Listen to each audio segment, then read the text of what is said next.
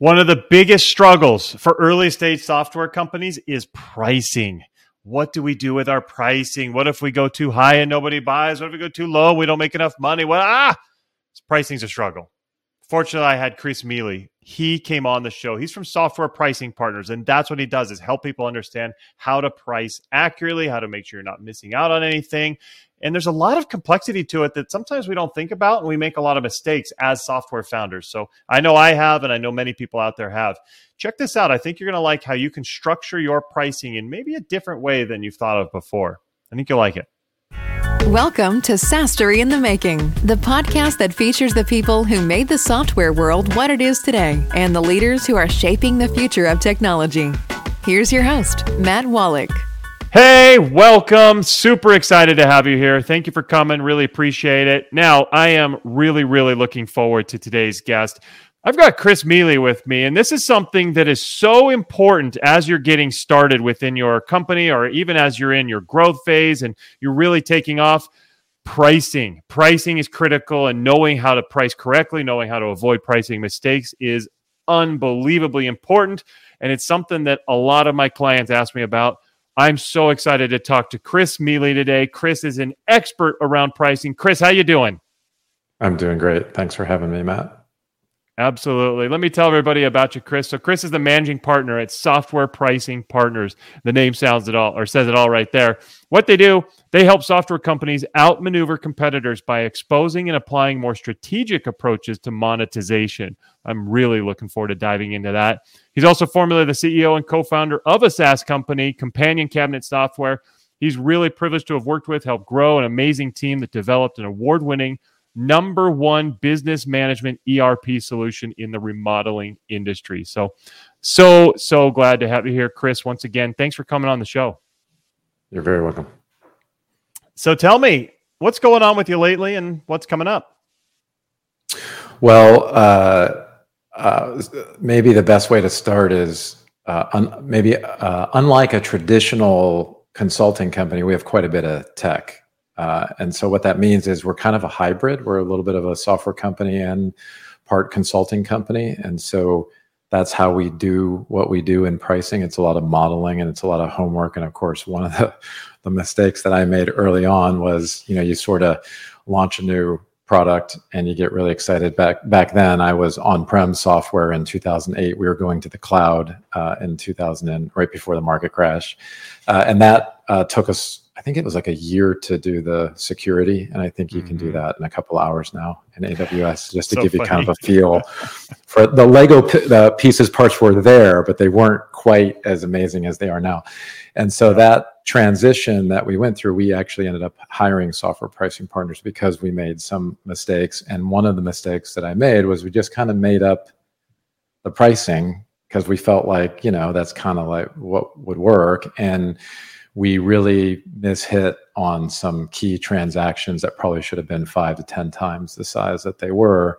And the little thing that I'll start with as the nugget of the big lessons learned was don't forget about services. And I think in the effort to get SaaS and get people up and running, we kind of just figured services were all included, implementation services, support services, and a transaction was $30,000 a year really could have been a couple of $100,000. And of course, we were raising capital on my equity money, my equity stake.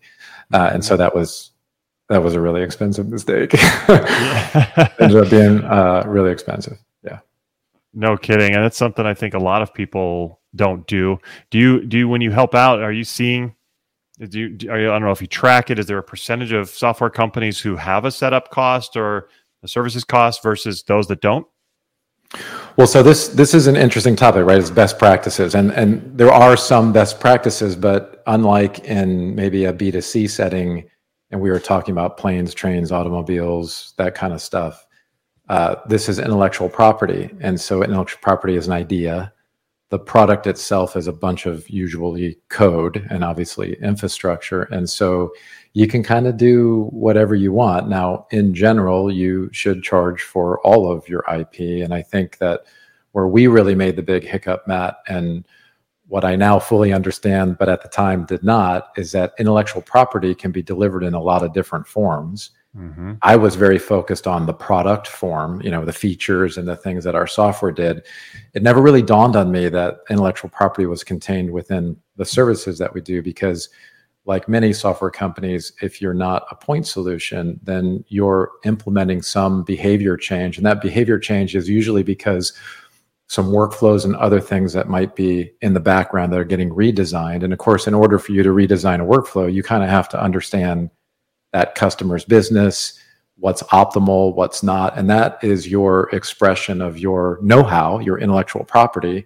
And you can charge for that. And there's many different gradients of that, of what that looks like. There's implementation, there's support, there's professional services, but you have a lot of IP know-how tucked in there. And so to charge for that in relationship to the software fees is totally fine. And we have customers whose software access fees pale in comparison to the services. So think like $1 million to kind of configure the software, get it in, and then maybe they pay a couple $100,000 a year in the software ongoing fees. And then vice versa. We have companies whose lion's share of the transaction is software access fees with a little bit of services and everything in between. But I think the big finding is charge for all of your intellectual property. And there's a third bucket, which is really interesting, and that's called insights. So imagine that you and I had a software company and we analyzed our customer environments. This is actually a real story from a software company where if you and I were recruiting, we want to buy technology to help us find and place a position that we have. So if you want to hire an enterprise architect here in Charlotte for serverless technology, let's say, you can count the number of individuals that would be available on one hand. There's just not a lot. I actually know them all by name, and good luck getting them. I mean, you're just not, it's going to be very hard for you to extract that. So what they do is they analyzed customer environments and looked at how people flow from different states into those jobs. And it turns out that if you're targeting somebody who went to school at UNC Chapel Hill or UNC Charlotte, went to college here in the US or Duke, and they're like in another county or another state, or they're on the West Coast and they're married and they're in a happy position, not even looking, they're 4 times more likely to move back to their college hometown than they would be otherwise. And so that's an example of something that could be extracted as a feature, maybe introduced into some higher level offer like an enterprise edition, and you can charge for that. So if you really just sit back and think about like, well, what's all the stuff that is in that intellectual property? Your job, unlike the car or the plane example, is, to broaden the horizon of all the different forms of things that you do. And monetization is about capturing all of the intellectual property. And I use that IP term very specifically because you're not monetizing software. I thought we were pricing software, right? So I missed out on services and these other aspects of things that you could charge for. And it's all in there, and you can charge a premium for that. I love it. I know I've missed out on it several times as well with many of my companies.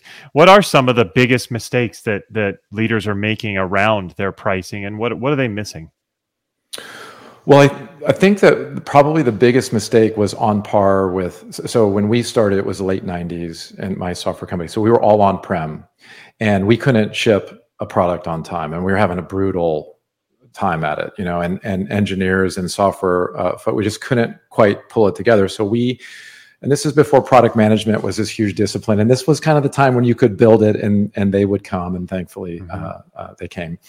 And the thing that you're trying to do is to zero in on what we now know as a very Agile-like process. And Agile has wonderful estimation characteristics where we build libraries of things that are similar, and we kind of know how long things take. And that problem that we were trying to solve was we just wanted to ship on time. And so we got into Agile, and product management over the next decade would bloom into this unbelievable discipline. And it's a lot like that with pricing. So pricing is a real science. There's also aspects to that carry with it good judgment, but it is a soon to be dominant part of the business model if you have a software company, is to treat that more on par with product management, so that you're making decisions about how you might put an offer together, a good, better, best, or a basic, pro, advanced, or not. A lot of people think you need 3 choices. You don't. You can have one. That sometimes is the best, right? People want an all-in-one solution.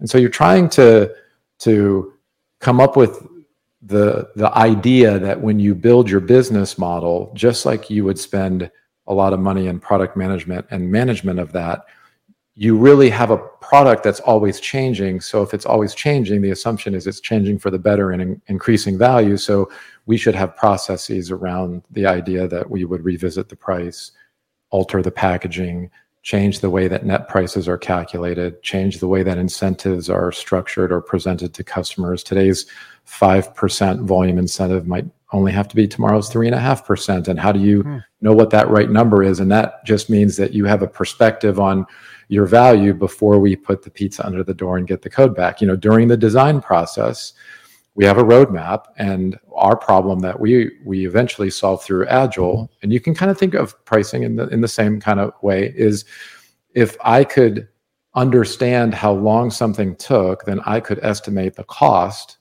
and I could bounce that maybe against a forecast where if I invest $250,000 to build this feature, then I would hope to get a return on that. And we got very good at measuring that.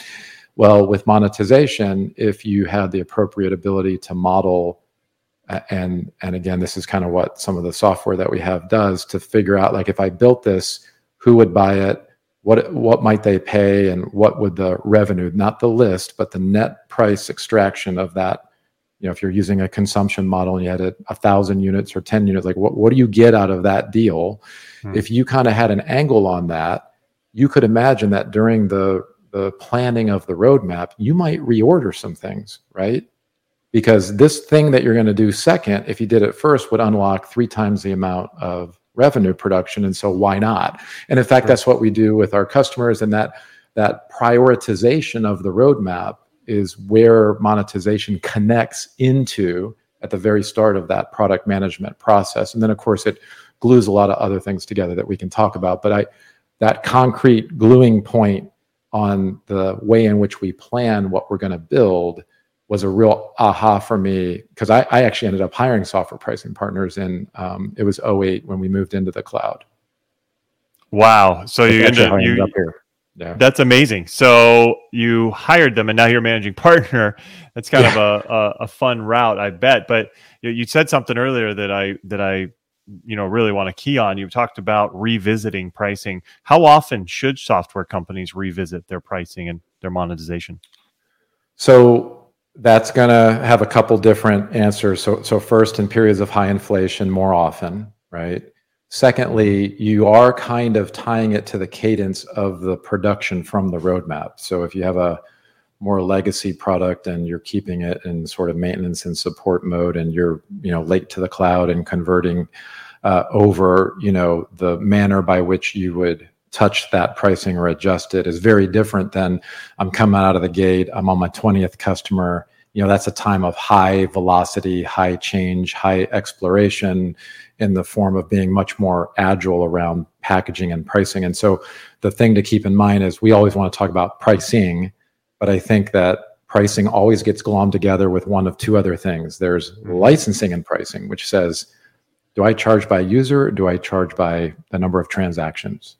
And that means that depending on what I pick in the quantity field of my contract that I'm going to put and multiply by the list price and size of the deal, right? That has to be very realistic, or we end up with these gargantuanly sized list prices, and buyers are like, I don't know what you're smoking, but we're not really going to talk right now because we're not going to write you a check for $22 million a month. Right. Those are real examples that software companies struggle with. If you think about packaging, then the pricing that we're talking about, it's the offer, right? So what are you offering? Well, if you don't know what it is you're offering, is it really hard to attach a price point, because does it include these services or not? Does it include these features or not? And you kind of have to anchor that down before you can attach a price. Otherwise, I think many listeners could relate to conversations where you feel like you have it all anchored down and somebody comes in and says, well, I know we have like a one-size-fits-all offer, but should we do a good, better, best? Because I read a Wall Street Journal article that says if you give somebody like a false option in the middle, like they're more, they'll more oscillate over to buy the upper, which is BS, by the way. That doesn't work in B2B. But in general, then the conversation ensues of, well, now you just changed what it was that you were offering. So any conversation you had on price point is somewhat meaningless, right? And so the other big lesson learned is, I think, the price point discussion, the the economic thing that you're so interested in, which is the output of what all these discussions are going to be like, actually shouldn't start first, right? Because everything else can change. So you kind of want to tuck that in the back. So the discipline that we're talking about under the software business model is, how do you think about licensing? That has a set of frameworks, and that's different problems. How do you think about packaging? That's a whole different ball game. We have a whole separate teams that do that. And then we have pricing, which is the modeling and the mechanics and the price point setting and the optimization, and sort of how do we understand what truly our value is, and what does this look like a year from now or 2 years from now as we start building more things, because the things that you're building can radically impact sometimes the value that you create. And you really want to get a hold of that. And sort of rounding out, since we're talking about mistakes, I gave away a lot of value. I remember we called it the UDF. This was the biggest cluster I've ever been through on a software company. So user-defined field. We were serving interior products, mostly in the cabinetry and cabinets, countertops, marble, hardware, flooring kind of stuff. And actually flooring was really kind of later. So it's just, think of your kitchen and all the stuff that you would do surrounding that. And it's a configuration challenge. Not many people realize that you can do a lot of things in the kitchen. It's like measured now on par with the grains of sand on earth with the number of choices that you can make, because you can color cabinets and glaze them and raise their depth, their height, and reduce their depth, and all this stuff. And in that problem set that we were looking at is this idea that we could scale the engine to other categories. And in fact, during the 2008 market crash, that's what we did. So we had a customer, they were carrying appliances out here in Wilmington, and they said, you know what, if you could just give me a user-defined field to store, this serial number, like the whole software works. And we were like, oh, that's great. So in goes the request. This is a product management nightmare, by the way. In goes the request for a user-defined field. 3 months later, I'm traveling around selling everybody on the new cloud edition. And I look at the demo of what comes out in the product. And it's like, you can build any field you want of any type, drop down list boxes, and you can structure, they can be required. And remember the original Quest, right? Very simple. It's tied into our workflow engine. It was tied into the report. It was like Rolls-Royce gold-plated, nightmare kind of stuff. It was amazing, but like not what 100 times more than what we needed. And that flowed out to our customers, and we didn't have that monetization checkpoint that basically said, like, maybe if we kind of thought more about packaging, we could have stopped that, and that maybe was better presented as an optional component for a percent upcharge or a flat fee or something that drove more revenue. And so the cost of not treating pricing with the discipline is quite high. So it sounds like you should have a lot of your teams communicating with each other. If customer success or support hears about something, they get it over to the product builds it, they throw it out. Maybe they should have run through whoever's on monetization, sales, marketing, whoever it is, to make sure, hey, maybe we should put this in one of our higher packages, make it an add-on, up the pricing overall. It sounds like that's what should happen, right?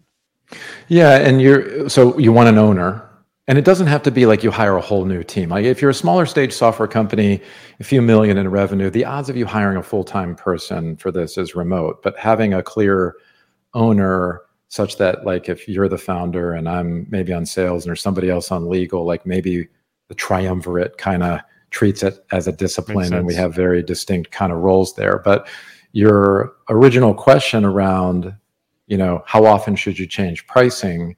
I just want to tie that back to, it's how often to really change packaging is another part of that. And of course, when the roadmap is delivering lots of stuff early on, you want to turn that wheel a little bit faster. And changing the pricing doesn't always have to be that you change the list price. People sometimes say, well, if I change my pricing, I got to go update the website.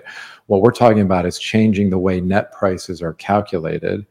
And there's this philosophy and pragmatic underpinning that we, really will tell you the performance when you adhere to a thing called market fairness pricing is exquisite. If you fall into the trap of the 90s where, hey, Matt, that looks kind of like a nice shirt, so I think I'm going to charge you a little bit more in the form of less of a discount for your purchase, and somebody else tomorrow buys the exact same thing, and maybe they get a little bit more of a discount because their shirt wasn't as nice, or for whatever reason. Customers now have the tools and the abilities, buyers, to uncover that. And when they see that other person got the discount, they're armed with that with your salespeople by saying, hey, they're just going to shred the sales team's ability to defend price because they have a price point from, in this case, another buyer that got a special deal. And so market fairness pricing just says, pragmatically speaking, when I come in, I want to trust that I'm getting the price. So discounts are earned, they're not given. We can show you, the customer, how they're earned, how you earn incentives. And we adhere to market fairness in the sense that for that offer and that volume, that net price is the net price. Now, you might have a sales promotion, and customers will withstand a reasonable variation, but they will not stand, you got an 80% discount and I'm being quoted a 25% discount. That's just the stuff that really shuts down the sales process real quick. Yeah, that makes sense. But that implies you need some discipline, right? You need some structure for pricing and packaging. For sure. Yeah, absolutely. I would agree with that. What advice would you have for early stage software leaders thinking about their pricing, and what should they be focused on with monetization and pricing? Well, the idea that you might be able to upfront understand all the ramifications of your value as it relates to the customers, I'm sure everybody's familiar with the term willingness to pay, is really quite abused in software. And people forget that software is an experienced good. It's not like a car, and there's a lot of similarities. The code bases can be quite different on-prem versus cloud, for example. And so you don't really know what you're willing to pay for software until the behavior starts to change around the software. And I, as the consumer of the software, start collapsing more and more workflows into the software as my organization changes to make room for the software to generate more ROI or more return I'm extracting value from the software and I'm returning that value back somehow in my ecosystem of my buyers, my customers. And so once you understand that, which is, rule number one, you really want to get a bead on what the yin and yang, or the sort of scope of your impact is, then you really want to subscribe to the idea that nobody really knows the answer. And if you were to ask what you're willing to pay for this new AI engine, the fork has already been stuck on that one. They don't know the answer. In fact, I can't even run a conjoint analysis on you and show you a good and a better and swap out a feature, because if that price changes, your human brain's going to pick up on that real quick. Higher price, higher quality, lower price, lower quality. So you really want to adopt a philosophy that I want to explore my value. I want to continually explore my value and have a process by which I'll use the term max, but not in the negative connotation. I want to get maximum value such that it's fair to the customer for the exchange of money for intellectual property. And I want to do that at the maximum rate, and as defined, max defined as, I don't want to unnecessarily create sales friction in the dialogue where I'm slowing down the sort of flywheel of the deal velocity. I don't want to get such a premium price that my deal velocity, instead of doing 5 deals at, in a time frame, I'm only doing 1. It's like the idea that software is about scale. You can literally scale that thing unbelievably you're not manufacturing parts and things like that. And so you really want to crank the flywheel at a high velocity such that your early access pricing is designed in a way that you're not inadvertently slowing down new customer acquisition, because and it's not just price, it's really a lot of times not the price. It's actually more the licensing or the packaging. Like, for example, let's say that you're in the AI space and we want to sell to, I don't know, think of I'm going to make up a gas station conglomerate, and we have an AI facial detection algorithm. What's really common in that space is I'm going to charge you based on the time that the number of times the model runs. So now I, as the customer, show up and say, well, that's great, Matt. You want to charge me the number of times that the model runs, but I have 247,000 cameras across the US on a mix of 24/7, and some of them are just night vision. So like, what's my bill?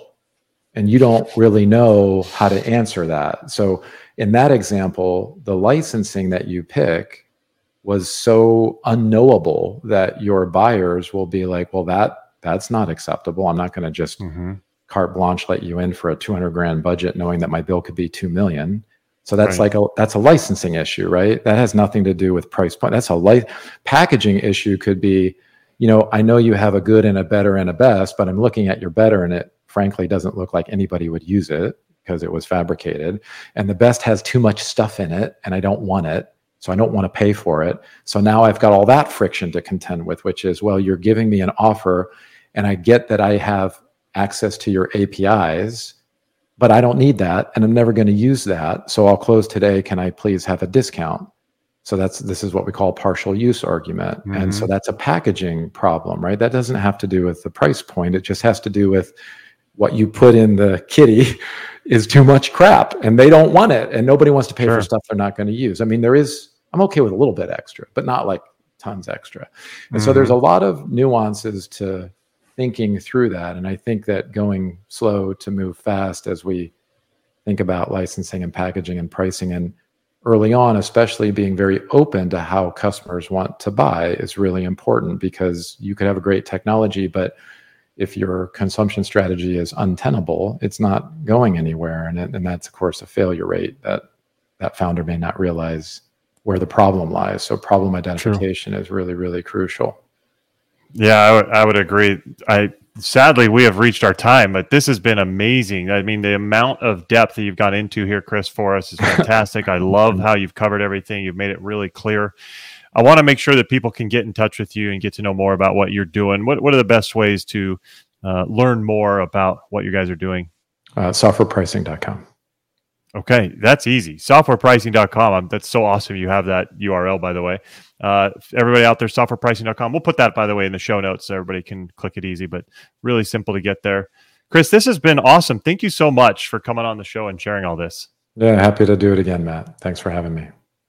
Absolutely. Everybody out there, thank you for coming. Make sure you're subscribed to the show. You don't want to miss any amazing leaders and innovators like Chris. So hit that subscribe button so you'll be able to get all of that notified to you so you can get to each of these shows. But thank you so much for coming. Really appreciate it. We'll see you next time. Take care.